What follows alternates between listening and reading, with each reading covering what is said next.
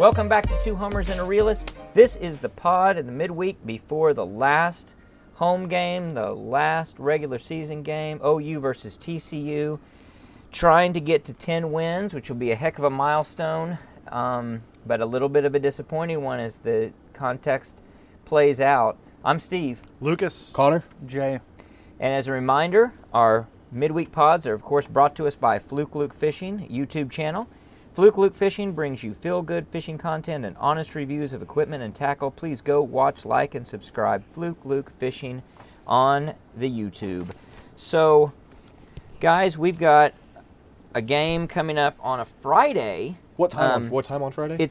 I think it's in the early morning of 11 a.m. Oh, it's that 11 a.m. thing. Yeah. I would have never guessed. Gotcha. Yeah. So how many is that? It's eight. 8 this year? Eight It'll this be year. 8, right? Out of 12? Yeah. Wow. 8 out of What's 12. the math on that? A lot. too damn many. Yeah. And it's on Friday.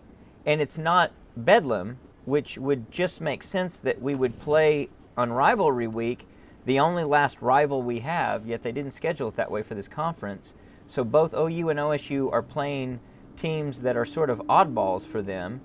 And really, they didn't know this, but as it plays out, it would have been one hell of a matchup because this would be for a spot, a play-in game for the Big 12 title, presuming we win and they win against BYU and TCU. So this is it's kind of a strange move. It's almost like the conference doesn't have a clue what they're doing. But I guess that's just been par for the course. Well, it's funny, short weeks for both, which, again, a lot of this is TV, but short weeks for both OU and Texas to send us off. The only two of the 4 Big 12s on a short week this week, so it's interesting for sure. Kind of interesting. So it's going to be an interesting game in a number of respects. Obviously, we're going to recognize some seniors.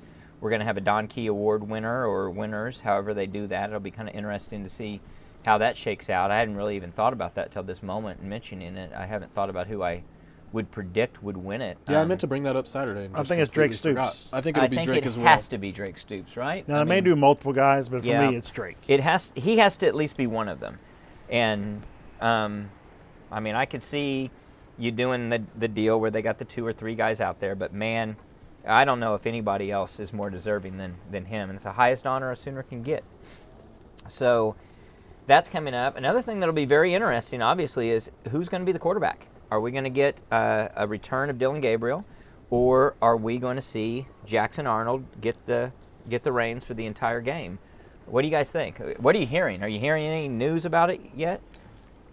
I haven't heard anything at all, but off of track record that OU's past, if Gabriel really does have a concussion or even a slight concussion, I don't think there's any way that OU medical team clears him to play this week.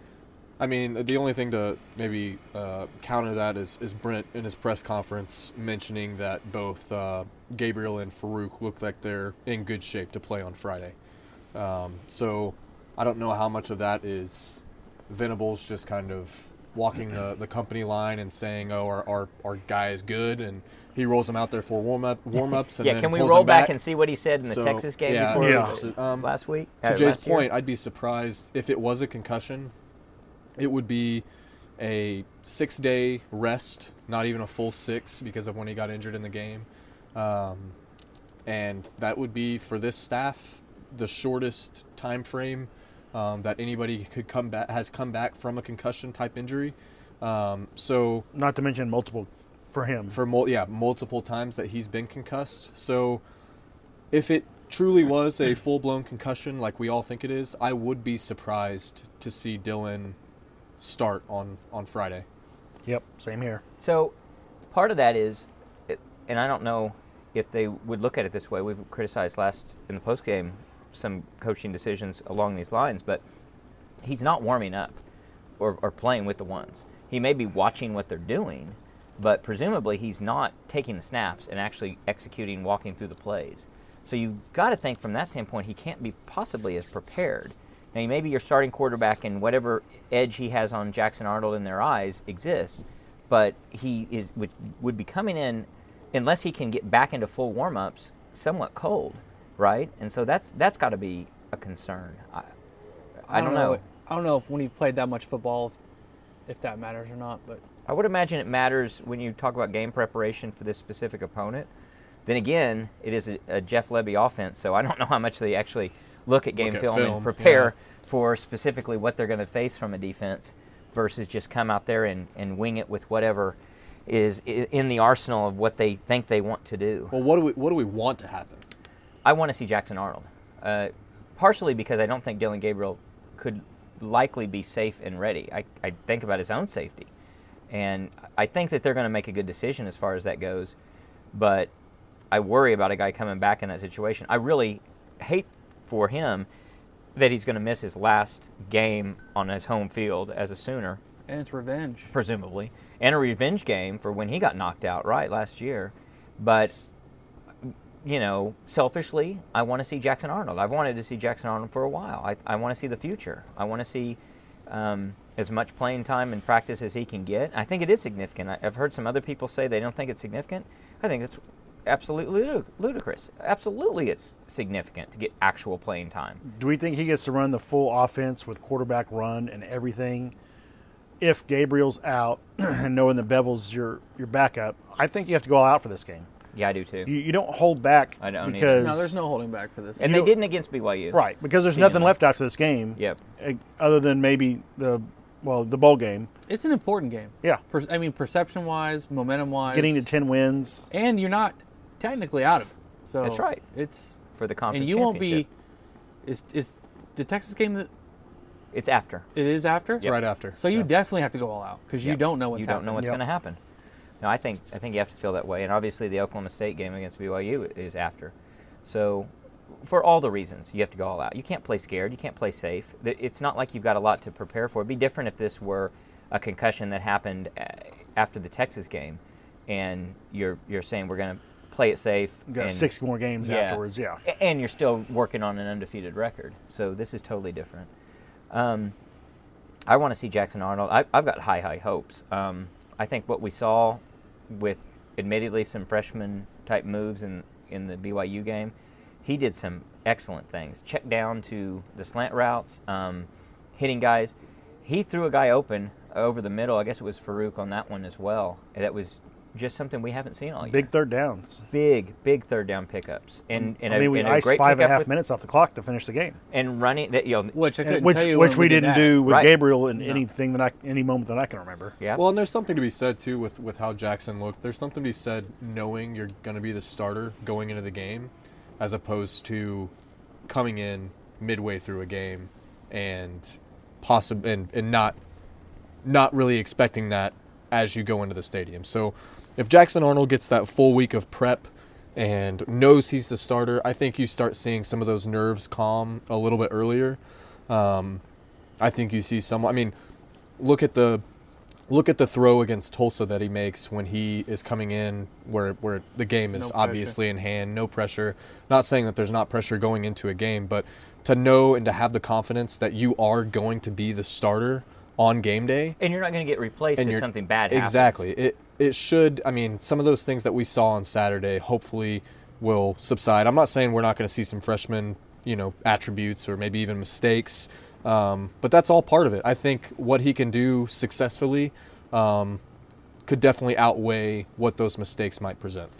I think as fans, too, we underestimate the position he was really put in because we just expect the 5-star kid to come off the bench and just roll with it, right? Just as smooth as can be. But the weather wasn't good. The field wasn't good. Conditions were It's very a tie ball stressful. game. Yeah. You just found out. You've got 20 minutes to prepare for it. You're on the road. And you're on the road. You're on the road. You're on the yeah, road. I mean, it is a lot. And on the road. And he was it was wild how calm he looked. That one throw, the is first so third down, poised he had a guy with wrapped people- around his leg. Yeah, there are people at his feet, and he's just like, well, he Not a doesn't have problem. happy feet. Not a He's not problem. dancing. He's not leaving too early. And I don't think he's like in La La Land about it. He just knows I don't have to panic about this. Well, the huge run he had that Stogner did the boneheaded shove in the back, that was like a 25-yard gain. Yeah. And he looked like he'd been doing it forever. I Yep. mean, he looked like he was still in high school on that play. Yeah, exactly. And, all of that with what we think is a handicap of your offensive coordinator who, especially on the road, seems to play tight, seems to play with one hand tied behind his back, where he won't open up his game plan, won't think aggressively when he needs to be aggressive. He overmanages it. Jay, you were pointing out something really good about the running game. Relate that. Well, everyone has been all season long against BYU. Their linebackers and stuff have been confused when you pull your guards and tackles or you do a gap scheme type of runs. And so, of course, naturally, almost entirely the first half, we choose to do a zone blocking scheme and weren't that successful with the run at all. And we changed it up in the second half, I guess, to Levy's praise, if you want to call it. And what do you know? Sawchuk starts to get 7.6 yards a carry in the second half. Yeah. He's just come along so well. I mean, look at what we were talking about, Not to interrupt, but 14 carries. Yeah. I mean, the guy's been tearing it up, and he finishes a game with 14 carries. Yeah. Against a terrible rush defense. Yeah.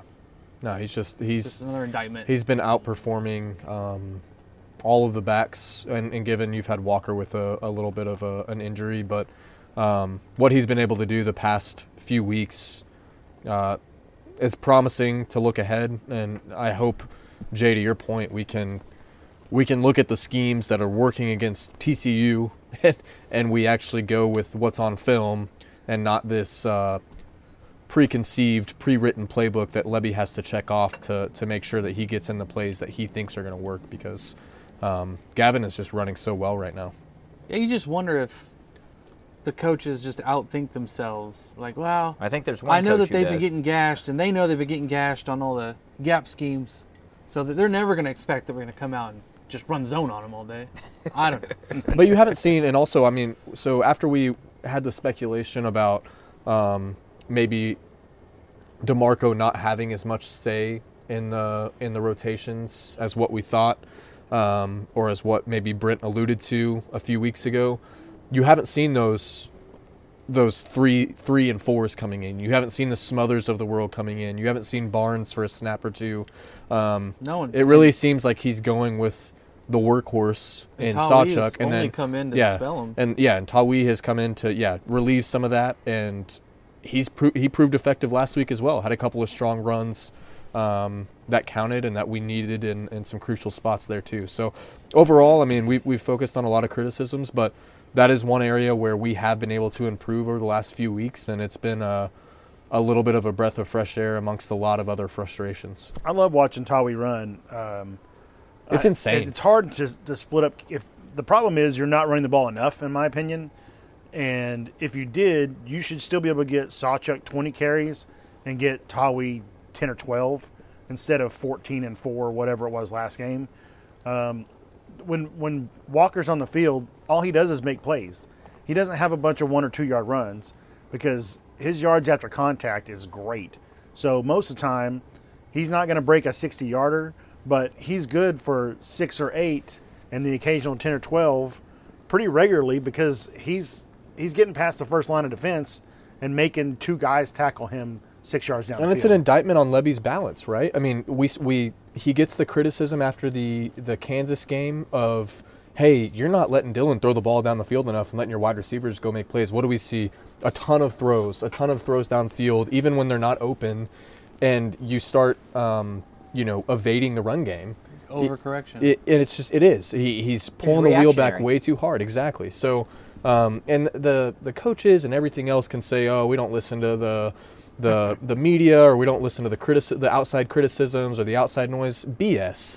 Like, that is what everybody's saying, and what do we see the next week? The exact thing that everybody's saying. Yeah. And Jay, exactly what you said, an overcorrection in that area where you aren't giving the running backs that have proven themselves over the last few weeks the carries that they deserve and that they should be getting to put us in better spots. Well, I'll go a step further than what you guys are saying and what Lucas said. Tawi could break a 60-yarder. Every running back needs multiple carries to get there. I don't know if he's fast enough to break Very a 60 rare, yards. very rarely. I guarantee you he could.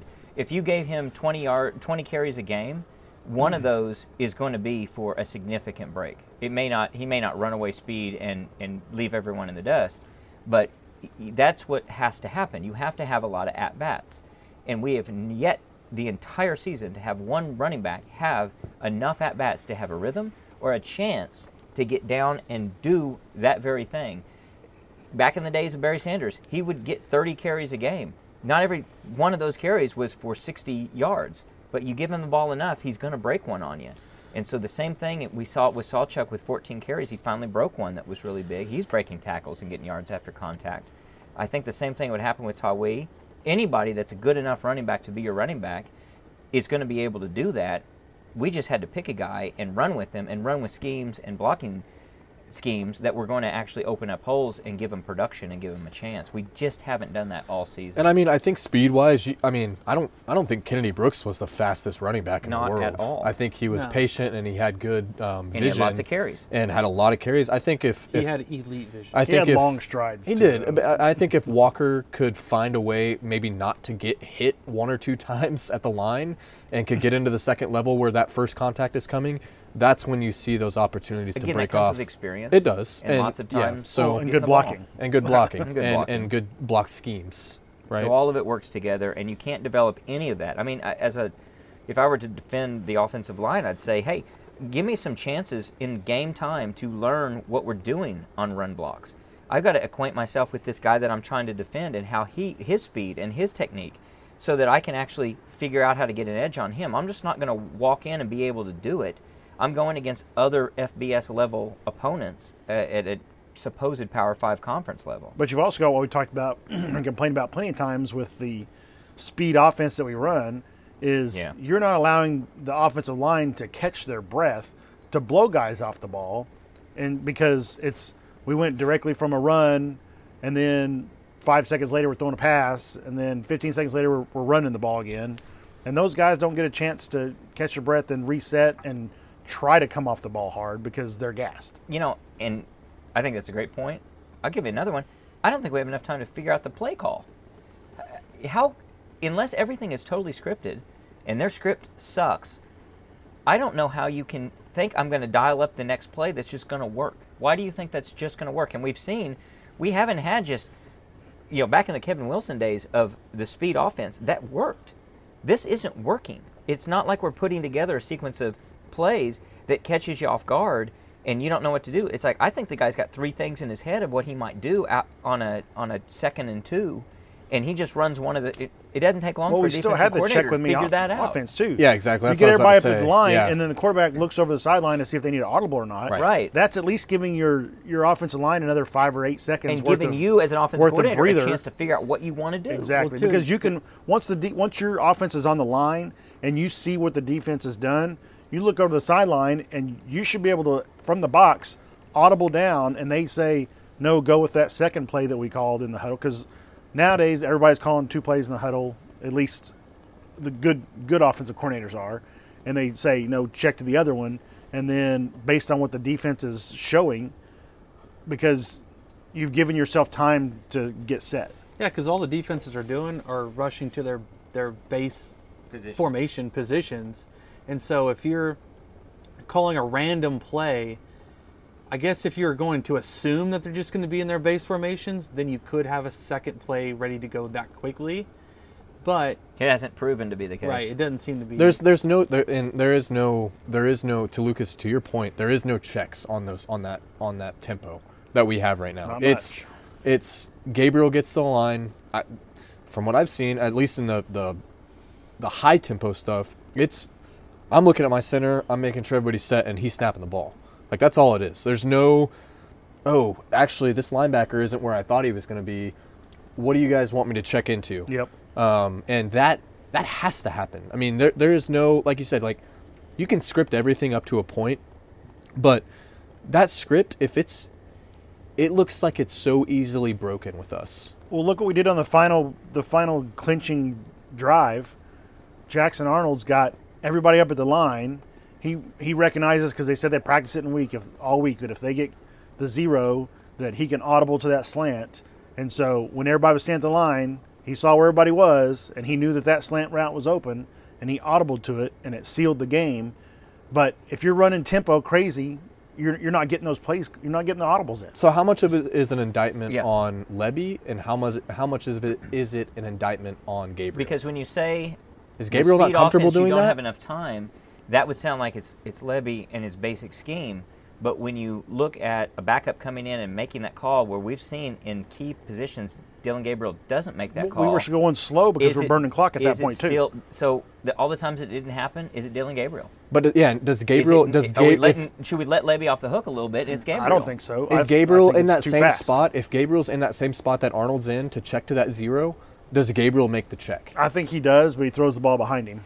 Maybe so, but I don't know how many times he's true. He throws it to that front shoulder instead of that back shoulder, or down maybe intercepted. He doesn't have that momentum to get that first down. And that's a very legitimate criticism based on evidence, lots of evidence. He literally but threw I also perfect. don't believe, I don't know this, but I don't believe he's checked down into things like that throughout the season. I'll be surprised actually if he's done that check down, and that would say maybe we're a little too harsh on Levy and need to recognize it. Nope, it's Dylan Gabriel. I mean, we all commented on it when it happened. When Jackson Arnold puts both fists in the air and checks to the 0, it's like, oh my gosh, look. He taps his right hip. Jackson looks Arnold's at Farouk checking. And taps. He's checking. Yeah. Like, it was noticeable. But I don't we also remember had any time that we've done that with Gabriel. We're trying to get the play clock down inside of 5 before you snap. I know, but there's no way. All the other times are just too fast. There's no way that they're like, hey, Jackson, you can check, and Dylan, we want you to just go and run the play. I think it's a flat-out bad scheme. And it has been for 2 seasons. Well, wait, though. So in the totality of this situation, how much do you put on Levy and how much do you put on Dylan Gabriel? 75 Levy, 25 Dylan. I'd say 85-15 Levy. I just think this scheme sucks. I would have to put it more like Connor, 75-25. It's not 50-50, but a lot of it is also it's Levy not developing his quarterback enough to say, hey, it's okay to look up, or it's okay unless Levy's just sitting there saying, hey, what we're running is what we're running, and you're going to go do it. Gabriel's not capable of it. Well, I think when you're running that fast, you're not giving Gabriel the chance to audible it. They're not always running that fast. One of our pre-snap penalties was trying to go so fast that Gabriel didn't look off to the right and see if Farouk was set. Yeah. And I remember specifically watching when I went back on the replay, we were in a hurry-up situation at some point in the game, and DG was checked, or Jackson Arnold looked.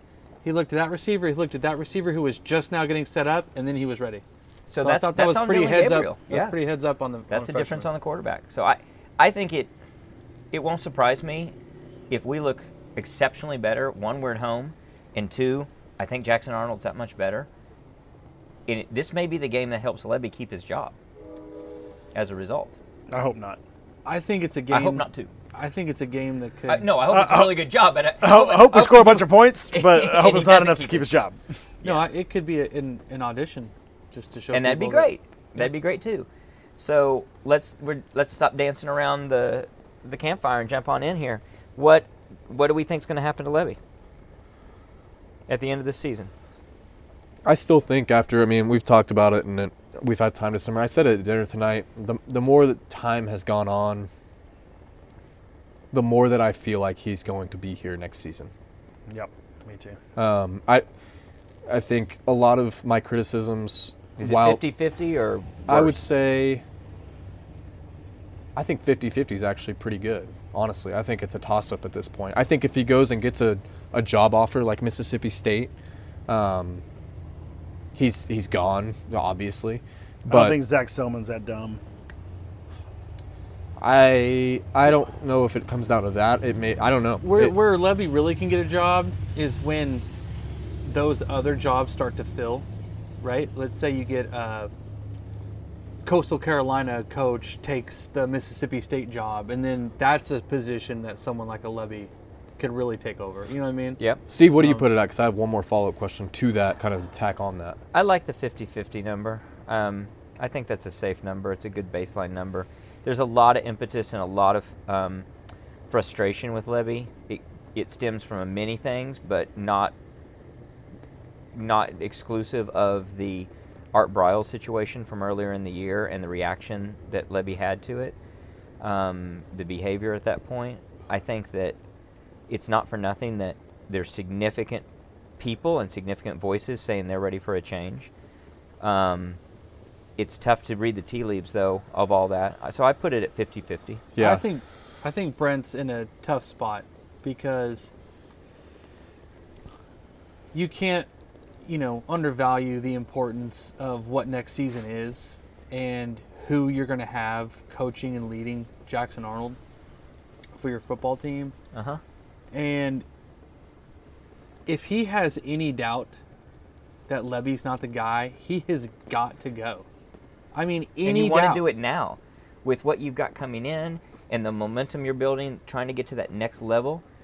You kind of got to get, you don't have to do it now, but it helps a lot if you do it now versus let's prove that he's bad and then kind of hit reset and put everything you're trying to do 1 to 2 years back, right? What were we going to say? Yeah, what's It's your a whole other different point? topic, or should I? No, keep going? it's a tack on, really. I mean, is there any scenario that Jeff Lebby leaves this job for anything less than a head coaching job? Does he go and be an offensive coordinator somewhere else? Only if Venables tells him to. Yeah. If it's a to firing, save like a face. straight up firing, like hey, you need to go. Like, Yeah. we're not going to continue this It's not going to relationship. look ugly, but I think the only way that happens is solely based on the Bryles situation and not based on offensive results for this year, because they're going to go back and look and, you're top 15 in the country in efficiency and you're top 25 in touchdowns and they're going to go through all the stats and they're going to say, well, look, we've improved over last year by a bunch. Now you're adding a new quarterback to hopefully improve us even more. And we've got our running backs figured out now. And, these guys are coming in and all this other stuff. We've got a guy like Petaway that we didn't even use this season that we So- think he's really special. And that the only way that I think Lebby looks bad to them is the Bryles situation. So, and I think that weighs heavily. I don't know if I'd make it that stark. I think that it's most likely in the scenario that he gets another job, I think it's like 85-15 that he got fired. I don't think that he goes and finds another job. Maybe not mean quite that OC? bad. Maybe it's 75-25. In any case. In any case, it's mutual, and I think they're helping him out the door because they've already done a lot to try and keep him when he was under high demand, supposedly, where Alabama wanted him. So I think if they want to make a change, they want to make a change, and they help find him a job. I think it's very, very unlikely that Jeff Lebby is looking for employment come August of 2024.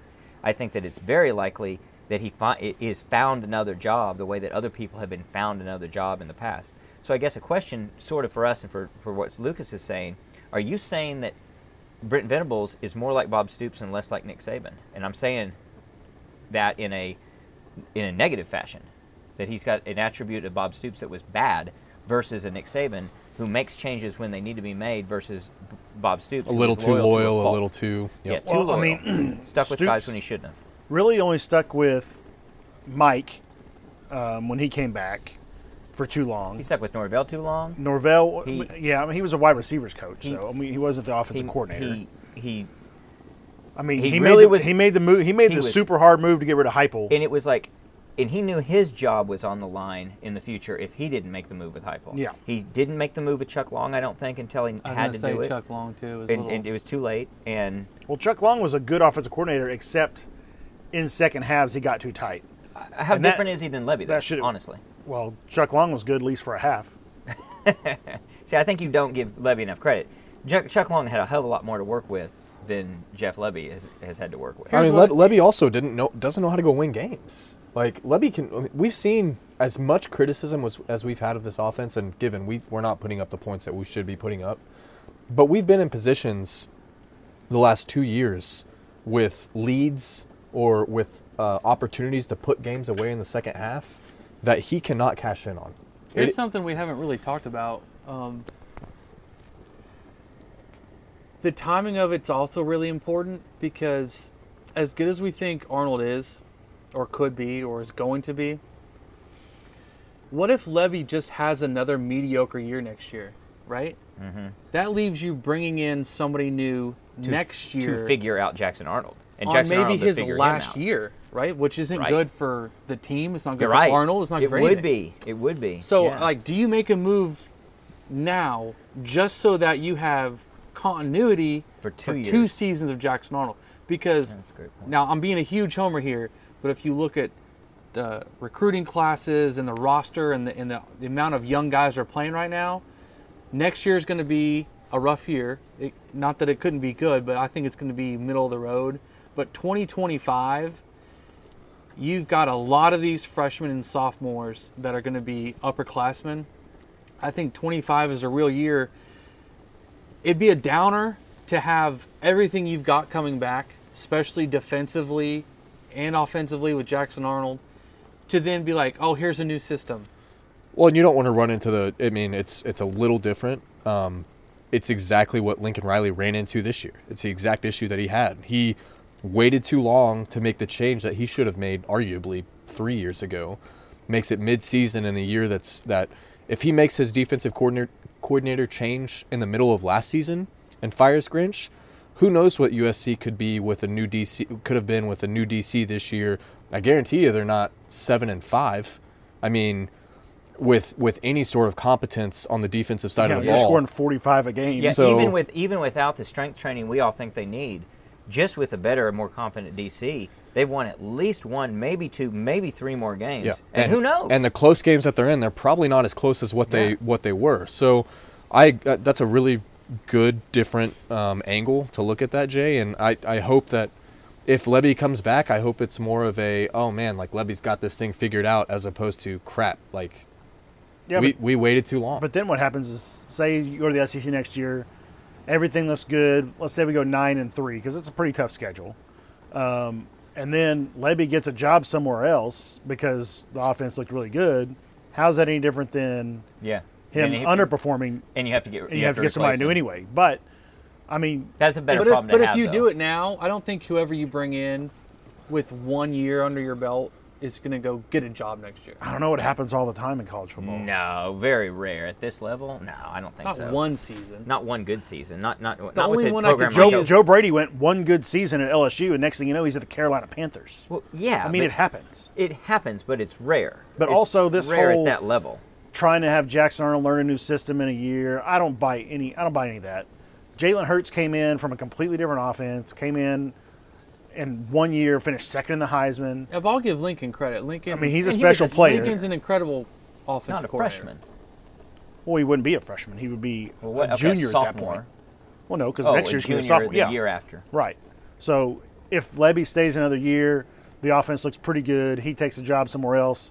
There's nothing to be scared of bringing in another offensive coordinator and Jackson Arnold learning a new system. It's not that big of a deal because when you're going to make that, So you're he's going to take a advocating for job Lebby in to stay. December, and then you're going to hire your offensive coordinator in December, and you're going to have all the way until September before you play a game. It's not hard for the quarterback So to you're learn a not as system. worried about Lebby staying then? No, he's advocating for Lebby to leave now. No, but he's not as worried about it because he says I'm saying- in that second year, it's not a big deal to replace Yeah, him. because I think if he does come in and has a bad year, he's gone. If he comes in and has a great year, he's gone. Yeah, you're saying to Jay's point that it could either way. If he's gone, it's I guess Yeah, I don't think it's more that weight- hard of a deal. In the year you're talking about, 2025, it's not that big a deal to have a new offensive coordinator come in and people relearn offense. I'll agree Baker with had you a 7 lit- offensive coordinators in I'll in agree with you a 6 little seasons bit as long as it's in the pros. similar structure of an offense. I mean, you can't just bring in a coordinator that's just completely off what you do. Well, what and- you haven't done all through high school. But college. and you're not gonna,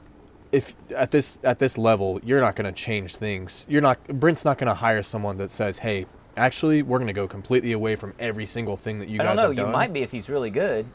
Yeah. You get the guy. You don't get a guy to fit your quarterback who's going to be here for 1 year. Right, you You get a go guy to that get a you want guy. to move But how forward. different is that forward. system actually going to be? Because the systems are so similar now. Like with the successful teams, if you look across the board, what they're running is relatively the same with a great quarterback behind center and throwing the ball around the yard. Like the system itself, while it may be different, it's not going to be this flip-flop of a night and day thing where Jackson's like, "Oh my gosh, I've never seen any of this before in my life." No, I it's don't going to think be anybody thinks it's gonna be going to bad. be a tweak here, a tweak And there. learn a new verbiage. Yeah, I mean, it's not that big Yeah. a deal.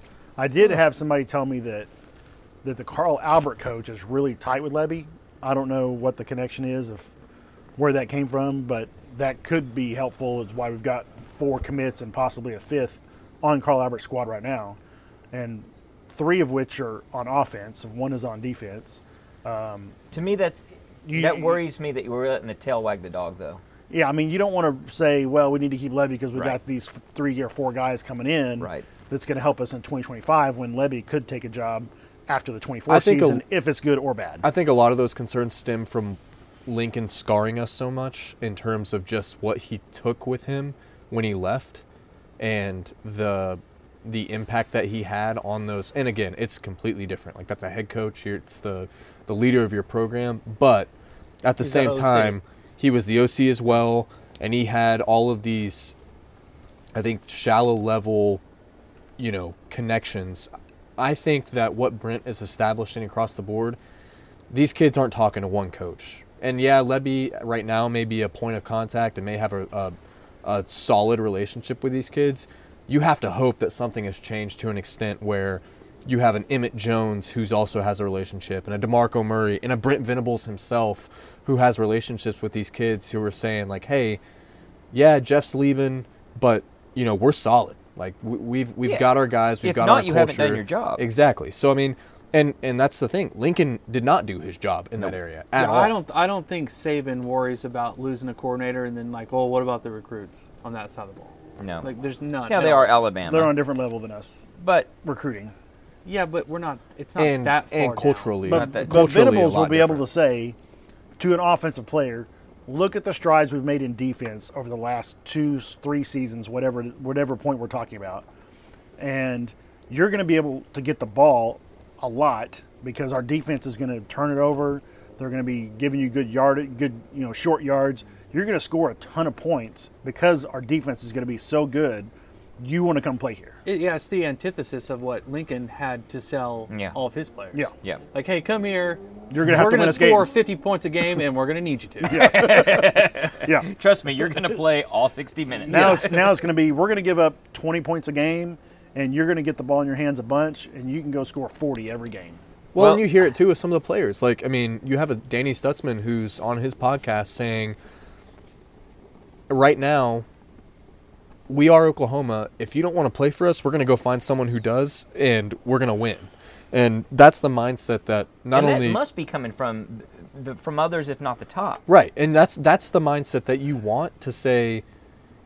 I think there is a core buy-in that all of these, not just coaches, but even the players that they're going to get are expected to have.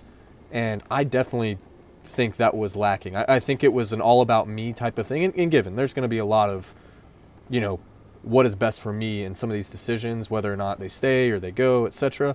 But, I mean, it'll be interesting in a couple weeks of who decides to return, how much you see that culture established. I mean, if you have a Billy Bowman coming back, if you have a Danny Stutzman coming back, where those two guys could go get drafted. In the past, Dejon Terry, you could see, you're going to see those guys leave because they don't want to be here because it sucks. Like Kenneth Murray. Yeah, and I think if we would have had a great defense, Kenneth Murray comes back another year and he's a top. It's every defender we've had for a decade. Yeah, and I think these guys will stay. I think that's the flip. Yeah, I think they will, and you may see guys on offense too. I think it'll come down to two things with Lebby. I think it'll come down to his personal relationship with the program, meaning Brent Venables and the administration, like you say, Lucas. And I think it's going to come down to what does Brent Venables think about if he is or isn't the guy who can get it done. And you're going to have to see into the mind of Brent Venables to figure all that out. And that'll be, I don't know if anyone's going to know that outside of him. He may not even know it.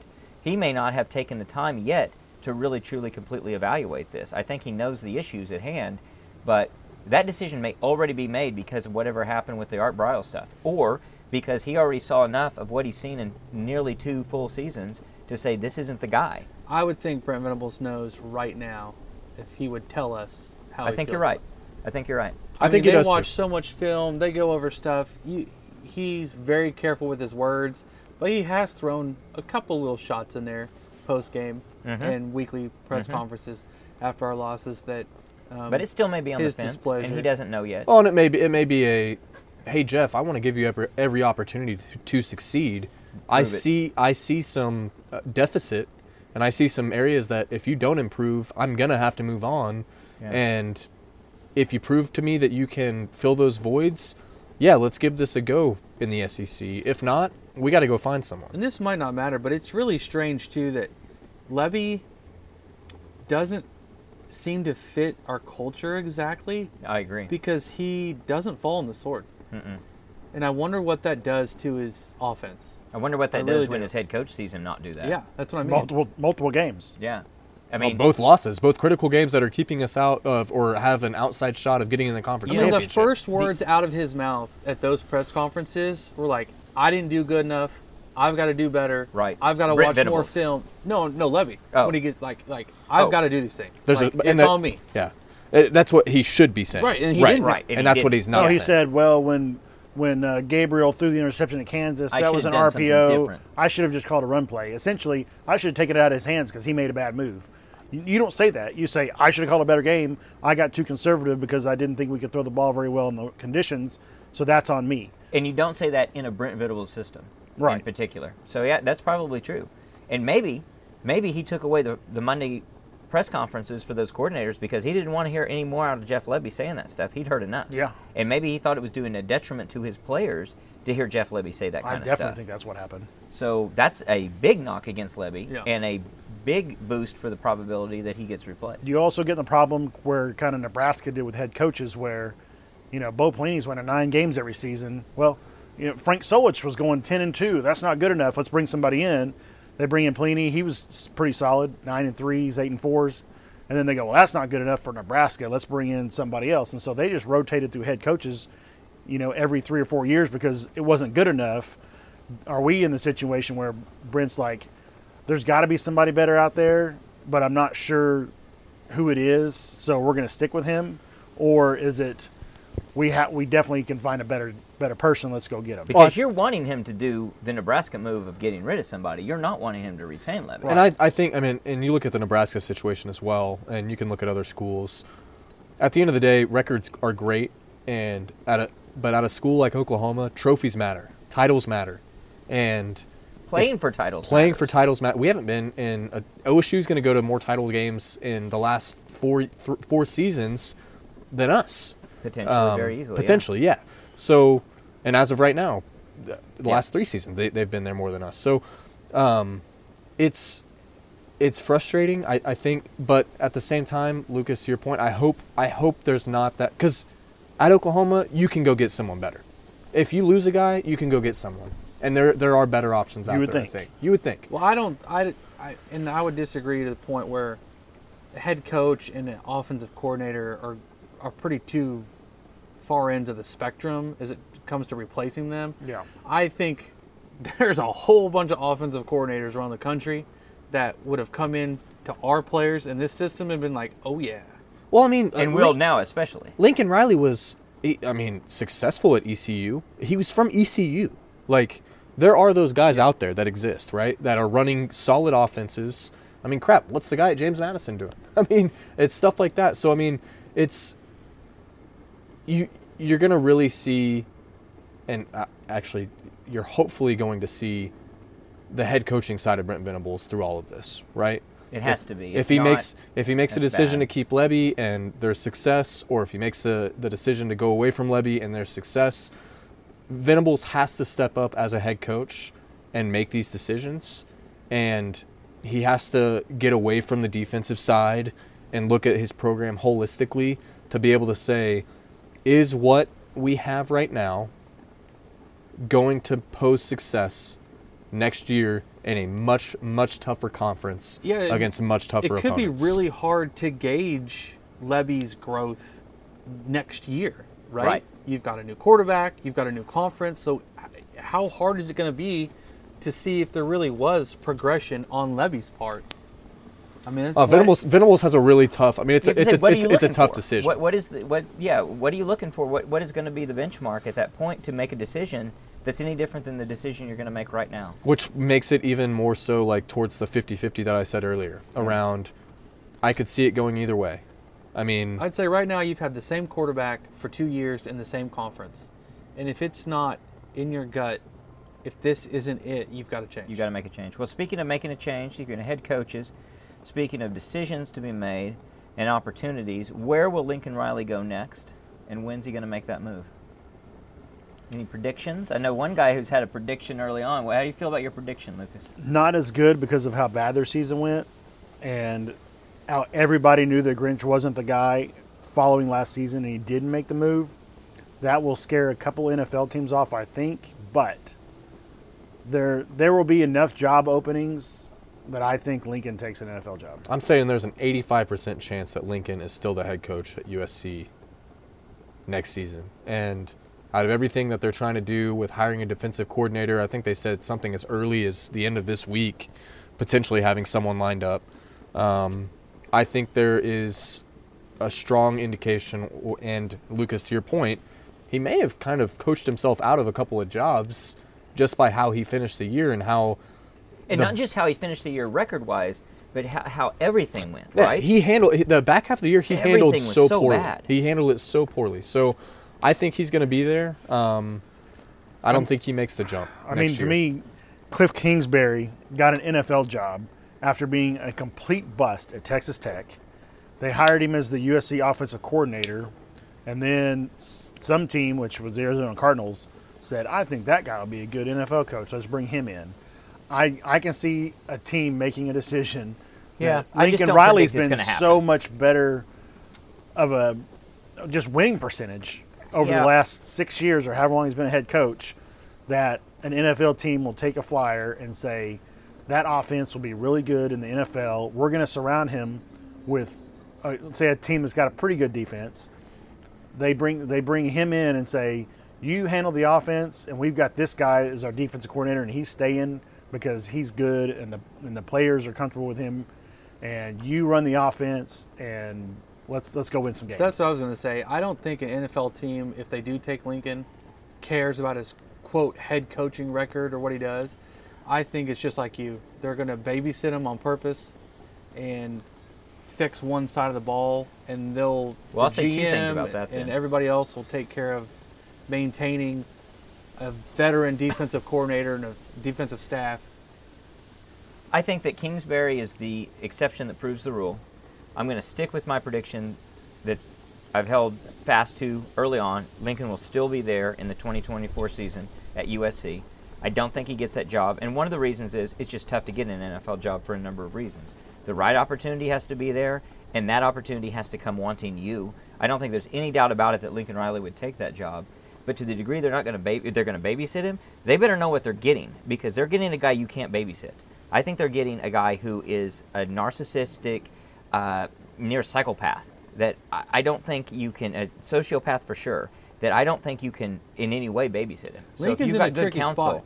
you're dealing with somebody you can't babysit. Lincoln's in a tricky spot because I don't foresee very much success for USC over the next two seasons. Their schedule next year is unreal. So that would lean towards make a move if Yeah. it comes available. If any move, I think available, Lincoln takes any because he probably sees NFL job. Now maybe not. It's Lincoln Riley. He probably doesn't see for the reality that it is. That they've got a big headwind. They got a mountain to climb against that Big Ten schedule. Plus LSU. Plus Plus everybody Notre they've Dame. lost. Yeah. I mean, every year there's All the players 6 they've or lost. 7 NFL jobs comes open. I mean, that Roughly. I think he's going to be on the list of at least 3 of those teams, and has a pretty good. I'm going to say it's 55% chance for me that he's in the NFL. So you say more likely. I'm close to Connor's number. I think it's very unlikely that he's anywhere but USC. And I would say there's probably, if I'm going to put it at 80% to get a round number that he's at USC, of that 20%, I would say almost half of that is that he's in another college program. And there's, LA is a completely different market, and there is so much heat out there. I mean, did you see the LA Times there's article? not a single. Bill Plaschke It lit was into him. It was every paragraph. There's not a single former, very high-profile USC guy that wants Lincoln anything to do around The only thing that program. I will say that works in his favor there, and that is something that was in that article that I think is completely off base, was he said it's a fan base that's very unforgiving. I totally disagree. I don't think that fan base is engaged. They don't care. I don't think they care. No, I think a lot of the misconception about the fan base is actually the media And players. and former players who voice their impatience, and rightfully so. I mean, you have a Matt Leinart who is tweeting 4 times a game how bad the game is going or how bad he sees the team being on the field.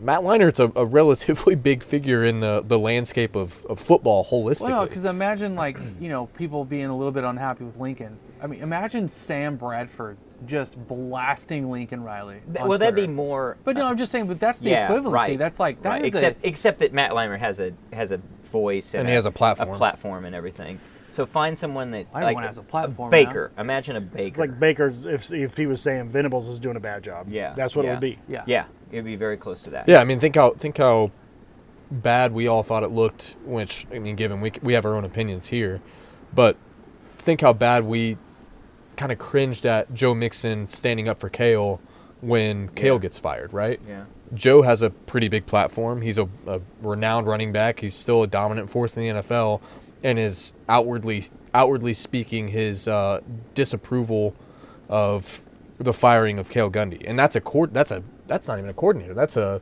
position coach. Position coach, yeah. Given his tenure and stuff, our, but still. our loudest former player over the years has been Tony Casillas, and Bosworth. he hasn't played for 40 years. Gerald McCoy, he's pretty big. If he No, but if he I'm were to talking come out about and say like something, coming out saying about the team. Negative things, yeah. Casillas would come out and talk negatively Right. about the defense Right. and stuff all the time, Right. and kind of blast on Lincoln. But Yeah. again, that's a 40 years ago. sure he's guy. an important guy, but he's kind of back here. Well, yeah. Current players and Hall of Fame type players Well, that are. that really speaks to the program and just how, and it's USC, it's Hollywood. That's how they're not one cohesive unit. They're just a lot of flash. So I think Lincoln Riley's a perfect fit for all of that. They just need to know who they are, and they got the perfect guy for it. I hope he stays because I can't wait to watch him in the Big I Ten. totally agree. It's totally agree. It's going to be brutal. So some of my percentage might be in just that's where my heart That is. you want it to happen. I want it to happen. So one of the things though that I've heard, and this is sort of grapevine rumor mill, is that Lincoln Riley's buyout is somewhere around $90 million.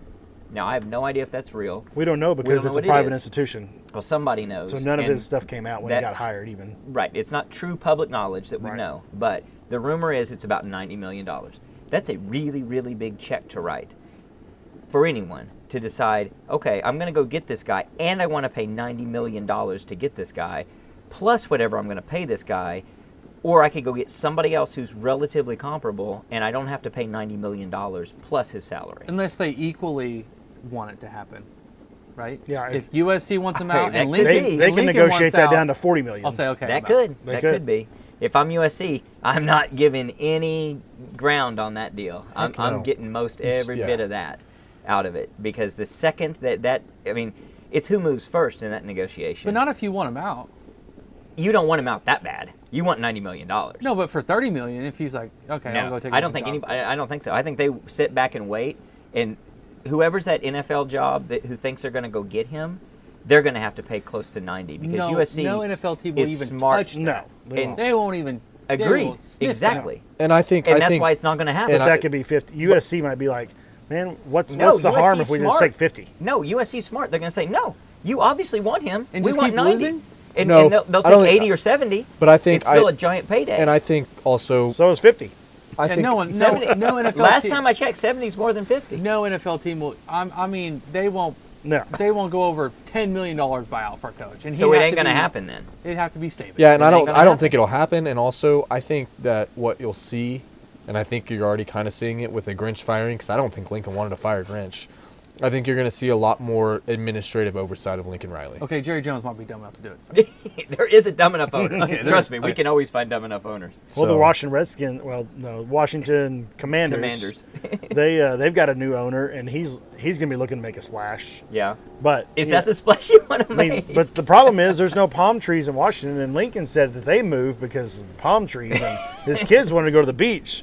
So outside of Sean McVay retiring, which there was talk going into this year that McVay was maybe going to be done and go into broadcasting because he had already won a Super Bowl. He was just Check the boxes. yeah, he was kind of like, well, I've done it all essentially. Maybe I'll just go do broadcasting and all that. Lincoln could stay in his house in there's- L.A. I mean, there's the Tampa Bay Be the- Buccaneers. There's the Dolphins. There's Chargers. Jacksonville. Chargers are gonna need the somebody. Chargers He need wouldn't have to somebody. sell his There's, house. there's Well, jobs. the Raiders already fired their coach. Yeah, Las Vegas is close. There's palm trees in Las Vegas. I've been there. There's not a beach, but maybe they could swim in the Mirage. Or Mandalay Bay, or they could- the big beach or they they could got swim there. in the Bellagio fountain. So I don't know, but so it's intriguing. I think that it's something that we have to really give some strong consideration to. So Jay, you have a talking point you want to bring up? Yeah, I just thought it was interesting. What did you guys think about the fact that we have a projected first-round offensive tackle, top 20 in a lot of mock drafts, Not playing. who apparently was healthy enough to play, and we chose to run with Sexton just because he's playing that well? I mean, those two things don't add up.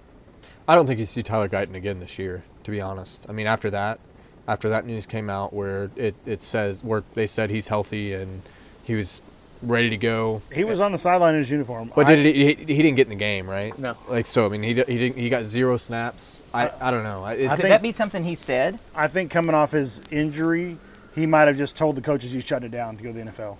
That's what I think happened. I think that's the most feasible thing as well, the most plausible thing that occurred as well. So. And I could definitely see this coaching staff saying, "Well, then you're Fine. definitely done.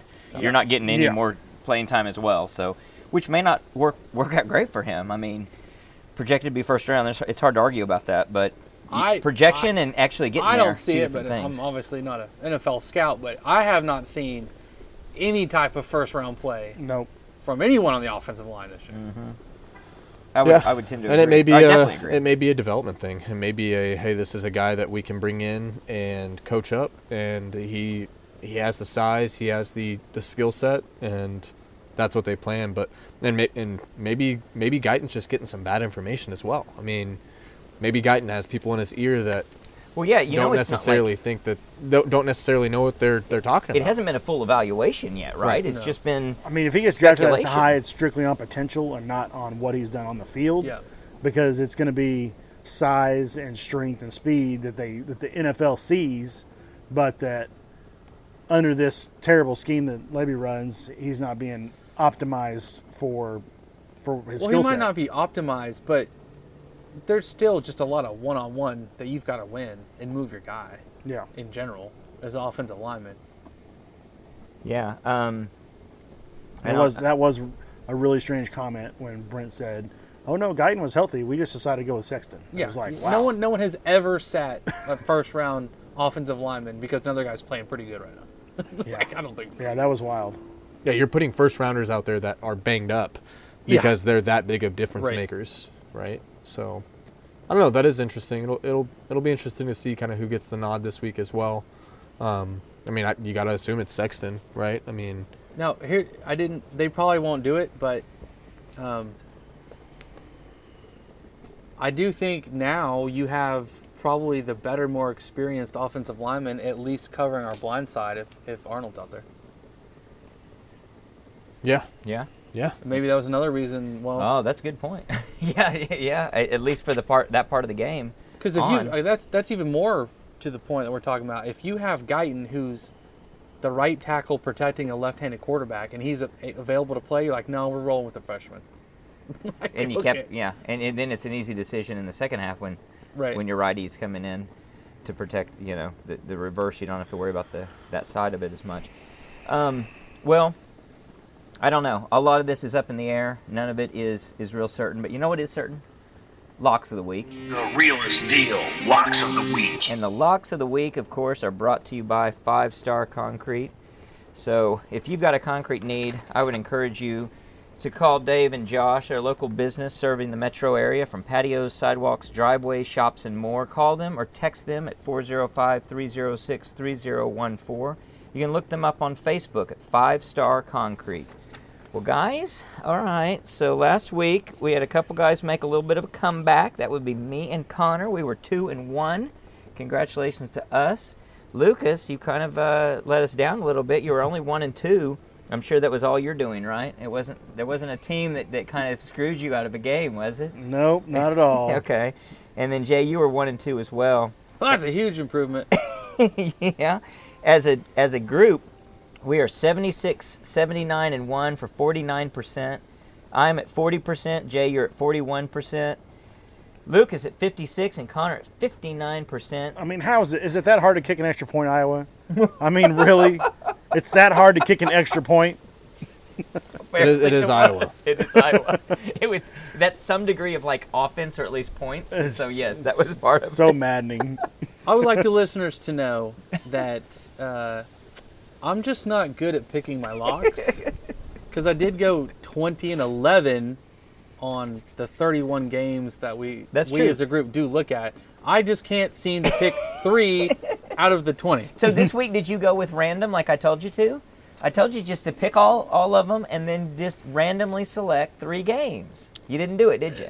No. I mean, I've got too much confidence in what I can do. All right. Well, tell me about your confidence, Jay. Who you got? Okay, I am taking Iowa.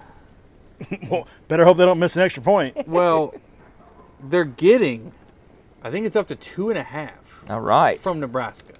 Which is crazy because It just Nebraska. seems crazy. But that's one of those lines that you're like, what is Vegas thinking? And then they win every time. I agree. Now that is a home game for Nebraska, right? Yes. Yes. Yeah. Yep. And I also Are believe... they going for bowl eligibility or anything in that game? No, they're already there. I think no. I No, don't no. think no. They- They, they're Nebraska going for is. ball. oh, they Nebraska are. is, Nebraska yeah. is okay.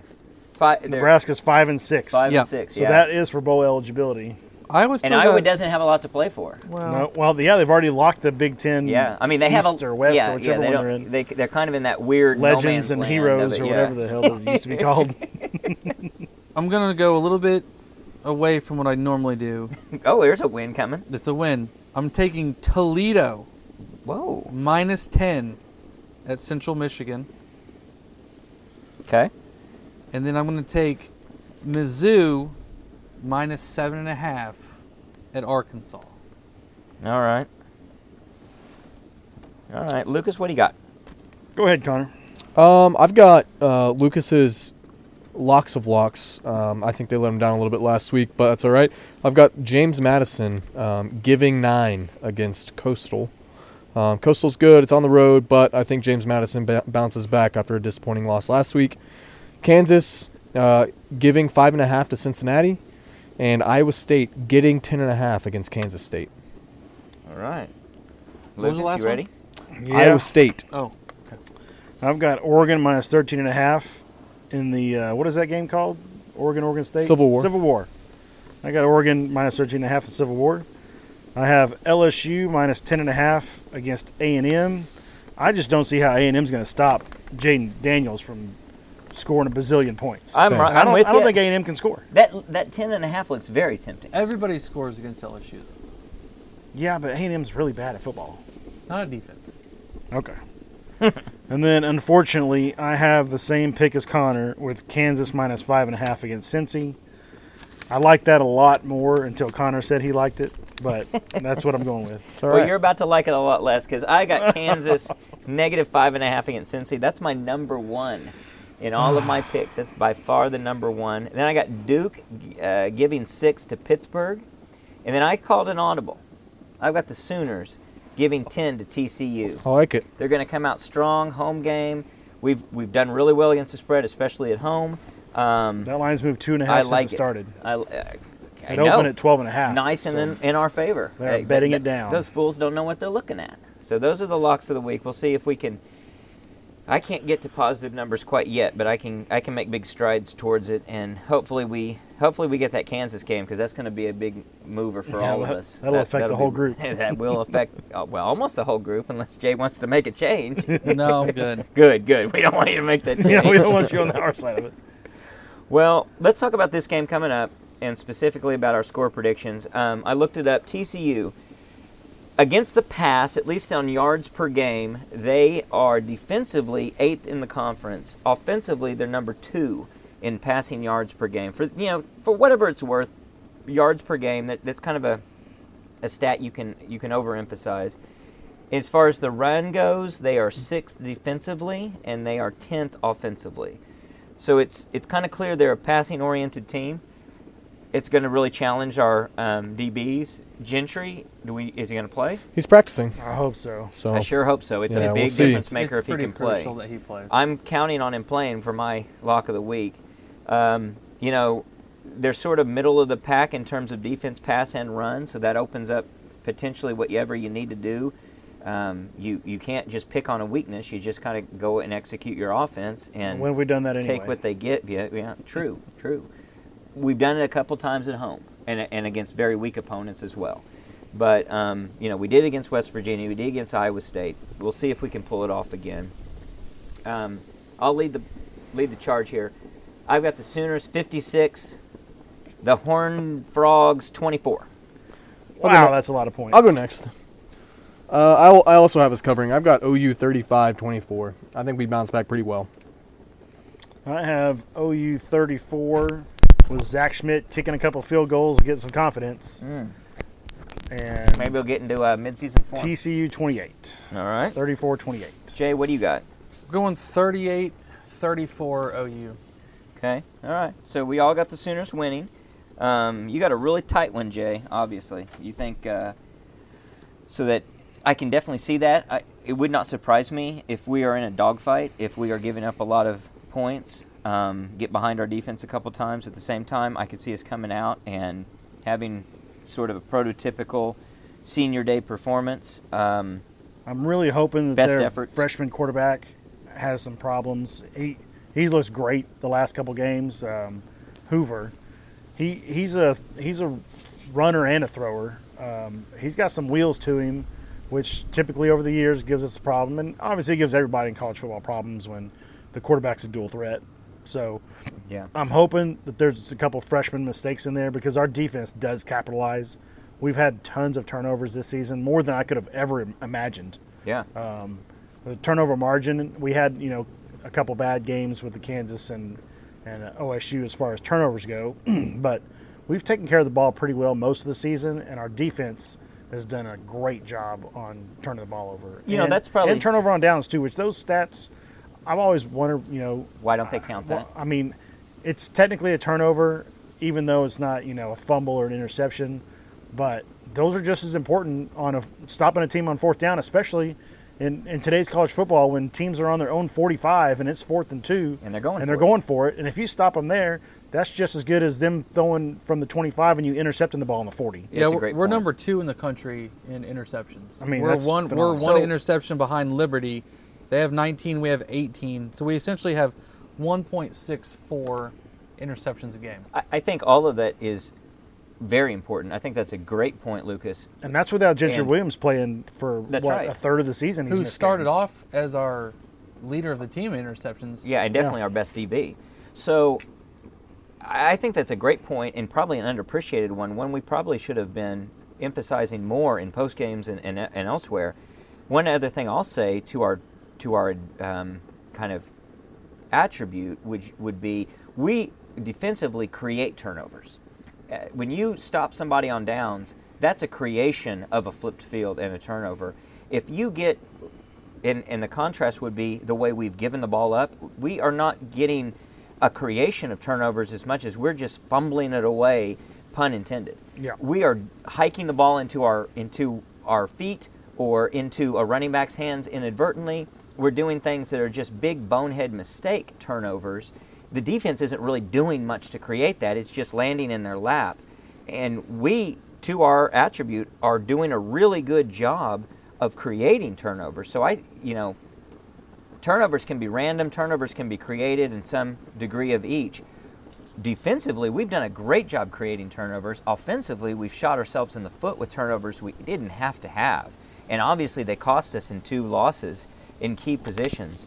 So this may be the tale of the rest of the season, including the TCU game, or at least if we can cover, do we actually get the turnover margin we would like to see in our favor? Even if there's no turnovers, that probably works to our advantage. If we turn the ball over in key positions the way we have, I don't think my score is going to look very true.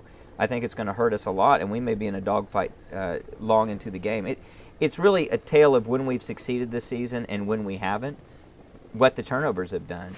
Unlike a USC to bring them up last year, who got turnovers that landed in their lap, and I think gave them a record exceeding how good they were and how well they played, we were doing well in winning by creating turnovers in the right positions, and then we've done poorly and lost games we shouldn't have lost by just giving the ball away in key positions. Well, and when we turn the ball over, are we scoring off of those turnovers as well, right? Right. I mean, we did last week. Last week we had 21 points off of 3 turnovers. Yeah, and we've seen time and time again again where, one was a pick six, and time and time again where we are getting the turnover that we need in a crucial point, and we're not can't doing put anything points with on the it. board Yeah, afterwards. so In fact, we stall out really quickly. Exactly. So OSU a case in point. Kansas as well. So yeah. So I think all of that is really key, and turnovers are a great important part of the game. Where do we stand in the interception rankings? Are He we was just second. he was just second? saying, You just yeah, said okay. second, I missed yeah. that. Yeah, sorry. Yeah. So really strong. Let's hope we can continue that. We'll see. I think we're going to have to pound the rock. TCU does have a good pass defense. Their rush defense they allow about 170 yards a game, just barely behind like West Virginia. And we ran it 40-something times for like 215 yards against West Virginia. And I would suspect that on that game, I think Gabriel was accredited with 11 or 12 carries. And I think if Jackson Arnold has 12 or 15 carries, it can be a significantly more yards than what Dylan Gabriel gets. Yeah, it really could. One of the things that comes to mind there is that among all the unfortunate things for Dylan Gabriel, his pursuit of the record books got thwarted by this injury, and looks like it's going to be really tough for him to advance much. That's unfortunate, and this could be a real game where some numbers get posted for sure.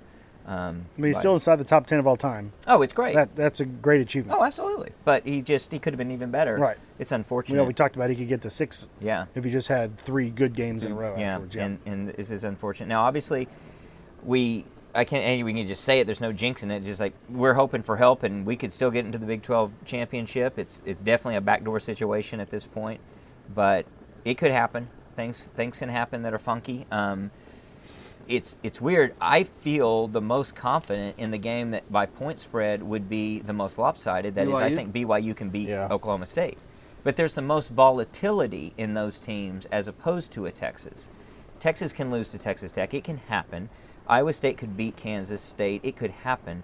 But in terms of the team that you would expect to have the most chance to have a big, really great performance, really bad performance, volatility-wise, it's got to be Oklahoma State among those mentioned, I feel like. So I do wish that game was in Provo. I think it would lend a little that bit would change everything, yeah. For sure. And that's probably, I mean, that could be, I don't know if that's even more than a 5-point swing. That might Just be so Gordon couldn't maybe a make a 7 cut. point, yeah. Yeah.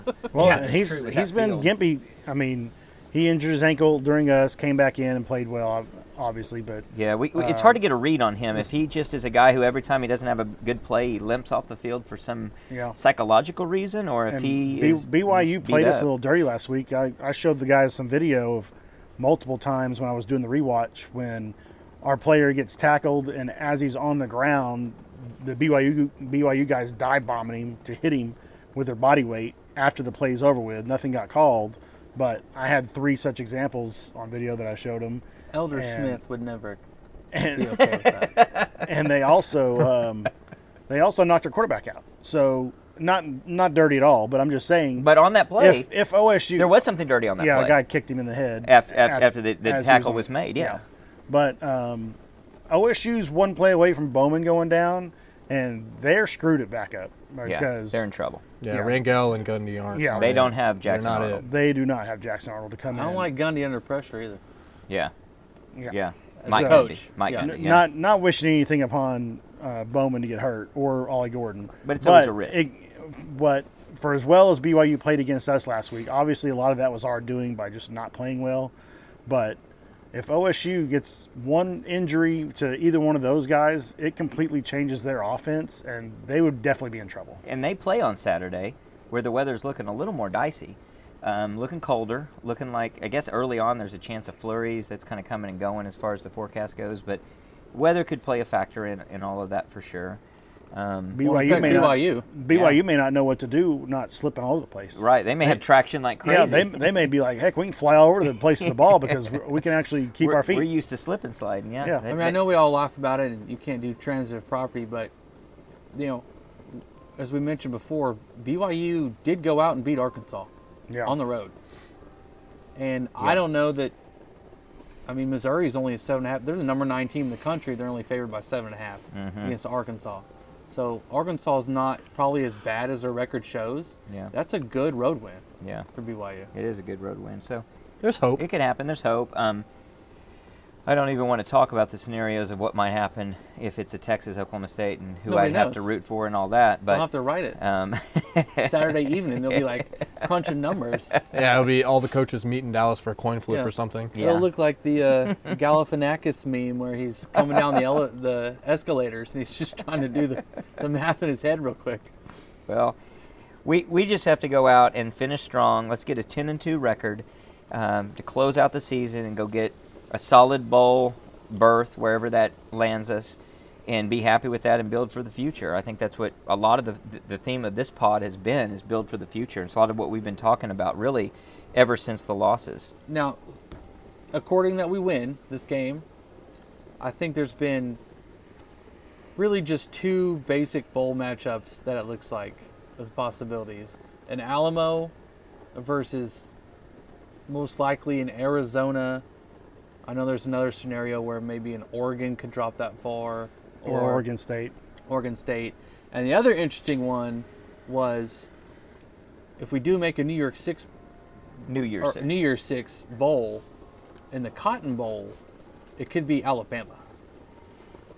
That would be spicy. With a loss to Georgia, obviously. That would be phenomenal. That would be very interesting. Does that and involve Texas making the playoff? Probably. Yes. Okay. Yeah, it does. so that would be very interesting. I think. Would whereas the loser of the Big 12, would the loser of the Big 12 not be in the Cotton Bowl? We'd be ahead of them, wouldn't we? So, By let's say ranking? if it's Texas OSU. Oh, they can probably pick at that point. Yeah, I think they're it's- gonna I think pick it's a- Oklahoma. if Yeah. it's I think Texas a pick, OSU in the championship game, They'll pick. Texas wins. Let's say they Yeah, backdoor into the playoff, which I would hate to see that. but they would in that I know. scenario. I think they'll be fourth, and I think Georgia will murder them. So then the Cotton Bowl would have the choice between the next Big 12 team, They'd take OU. and they would take OU over yeah. OSU. Yeah, So if it's their choice. and you look at the different scenarios. So Florida State is obviously not a team without their quarterback who should be in the playoff. They will be in the playoff if they win. They're supposed to win, but narrowly against Florida. They still have They the still got a little- championship game. And they still have the championship game. Yeah, that's true. That'll be a true. tough That's matchup. true. That'll be a tough matchup. So then you've got who's really in contention is what I'm getting at is the winner most likely of Ohio State Michigan, the winner of the championship game between Washington, Georgia and Alabama Oregon. and Washington and Oregon. That's not set.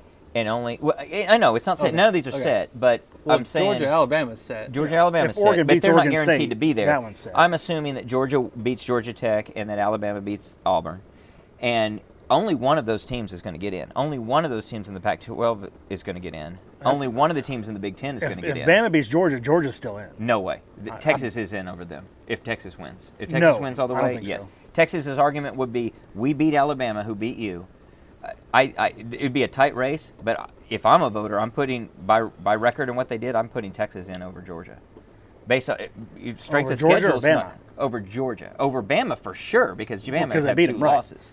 Well, they'd have two losses. Right, but if the If SEC Bama wins it all, it wins the out. SEC. They're in, Okay. no doubt about it. Then so is And- Texas. Well, then and I'm- then so is I'm Texas. taking Georgia over Texas. No, I'm taking Georgia. Why- Texas' why would you strength of take- schedule is so much stronger than Georgia's. It's not even close. And they're a conference champion. And they're a conference champion. what's their strength of schedule? They beat Alabama. They beat Alabama, Oklahoma, of course. Who did Georgia Nope, play? they didn't beat Oklahoma. They lost. Well, they played Oklahoma. So Their next best win is And- Kansas State. and Oklahoma State, who would be They in didn't that, play Oklahoma State. They will in the Well, championship. Well, yeah, they would have the championship. So that is stronger than what Georgia's played. It'd be tight, but I think I they don't get the know. nod. I over bet in them. that case it's Bama, Georgia, Michigan, Ohio State winner, and Washington, Oregon. Washington. You may have a couple now, if one-loss Wa- Now, teams if in. Oregon, Now, if Florida State wins, they're in, and they shouldn't be. right now, But they should be. If If Oregon that's the beats case, Washington, a one-loss Ohio State's. if Oregon, Yeah, They've got a good schedule. Ohio State has a stronger case than Georgia. Probably. In if that Oregon case. With the Penn beats, State win if and Oregon the beats Michigan. Washington, I could see Texas going in over Oregon No. Yes, I because see both that. of them would have one loss. Yeah, I see that, but I'm saying What if there's like you're 6 not one-loss going to. teams? You could I know. be. It might man. be. And It if might you're be. looking at it, like Jay just said, that's a good point. If you're a voter and you're in that room as a voter, as a part of the committee, and you're saying, who am I going to put in? And do I put in Georgia, who just lost their championship, Texas, who won it, or Ohio State, who didn't play for it? And Okay, here you go, Ohio right here. State has a better record, and Texas has the same record. I don't think Georgia can get in. So Jeff Sagarin, who was one of the computer systems that used to be used for the BCS formula. So currently, right now, he has Georgia's schedule rank is 61st in the country. Texas's is 2nd. Wow. It's tight. With the strength of Bama. Very strong. But all of it. Does that count them playing Bama, though?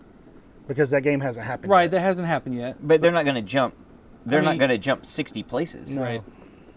They're always going to be way They behind might jump it. them to 40 or And something. honestly, this is just one computer system, but Texas and Kansas State. So this just shows the strength of the league by the computers, at least. Kansas State is being shown as having the 8th toughest schedule in the country. Everyone around them is in the 50s, 60s, high 40s. I'm talking the Oregons, the Ohio State, the Michigan States, etc. So the computer, at least this one, Likes the Big 12. likes the Big 12 a lot. I mean, what is Georgia's best win? Missouri? Missouri. Missouri, Missouri. Tennessee. Tennessee at Tennessee. fallen. I mean, that was a Tennessee's blowout. fallen. I mean, when you factor in Ole Miss. how big they Ole won in Miss some of those games on the road. how about how little they won by? In So so you're many saying games. they lose to Bama on a last-second field goal and they're out of the playoffs? Is what you're saying?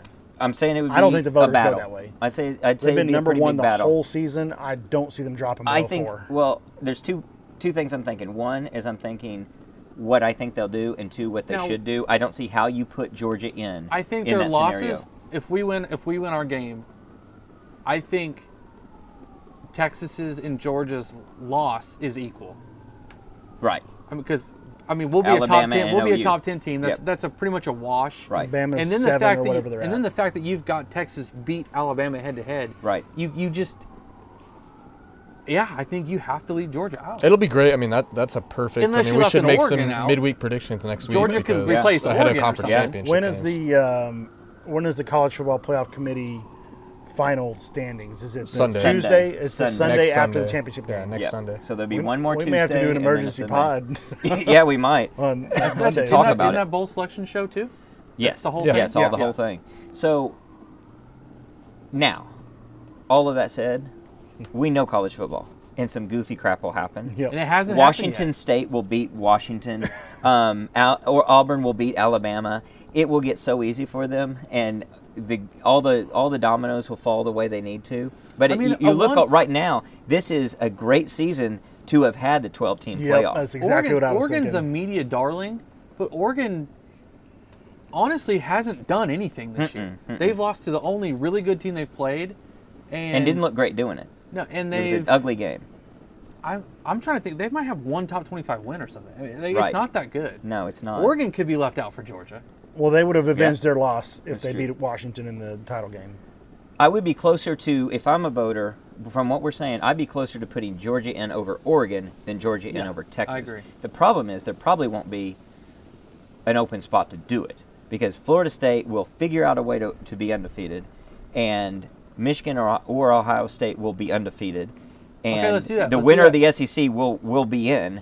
And so now you've got one team between Texas, the winner of Washington, Oregon, and the Georgia, in this theoretical scenario, Georgia having gotten beaten by Alabama. And the You- loser of the Michigan and Ohio State game. Yep. Yeah, and you're right, with a one loss. Yeah. It's real hard to put Georgia in that case. But it is the most But important if Georgia conference, wins out, and it takes care of that. It just matters that one more. for them. It does. And honestly, it's hard to say, but it wouldn't surprise me if Georgia comes in and just completely handles Alabama at the same time. Alabama, they've gotten their stuff together. If they played Texas today, they would beat Texas. I think they're a 7-point favorite.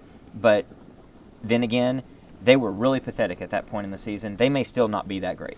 They still might not have their offense figured out, and we may be looking at Alabama and seeing the A and thinking the Elephants and not realizing they're actually not that good of a team. Yeah. Yeah, and Georgia's peaking. Just Perfectly. the perfect time for Georgia to peak. Yeah. Well, I wish we were talking about OU and OU scenarios and how OU could be in there. Think how crazy these pods will be next year with the 12-team playoff. It's going to be amazing. It's going to be awesome. I mean, we could be talking about a playoff game in Norman right now. it's Yeah, that's we what you're- would be right We would in this be right scenario. now. We and would you- be talking we'd about- be totally in the hunt. Yeah. There is a little bit of dilution to the regular season games to a True. degree. Oh, definitely. But when you add the fact of, do I really need to win this conference championship game, or do I need like, is it better that maybe we're not in the conference championship game? We can backdoor in. No, you want that playoff home game. Yes, bad. you do. It is very really important. bad. Well, and really bad. you want the or bye. the bye. You want the bye. Yeah, you want the bye. So Georgia would be playing for a bye for sure if they win, right? If they win out, and so that's huge. That's enormous. It'll be. It's going to be a lot of fun. It's It going will to be be really, really It's good. gonna be freaking absolutely insane. electric. Yep. Our first OU home playoff game. It'll happen at some point. I hope it doesn't happen for several years because I hope we get the bye every year for the first 4. But it is. I mean, Yeah. I really can't even. Can you imagine? I can't. I I honestly can't. All of a sudden, Michigan's coming to town. No, I At cannot. 11 o'clock? Oh, man, it'll be awesome. Nope, we won't be having to deal with that crap anymore. And it's just one more reason all these lesser leagues and lesser teams are just not going to be relevant. That's who, when you talk about the regular season and it being robbed away from it, that's who it's going to get robbed away from. No one's going to care. No one's going to care at all about what's going on because it's inconsequential whatsoever. Well, we'll be here for the postgame. We'll be talking about how consequential the big Sooners' victory over TCU is. Until then, Boomer. Sooner.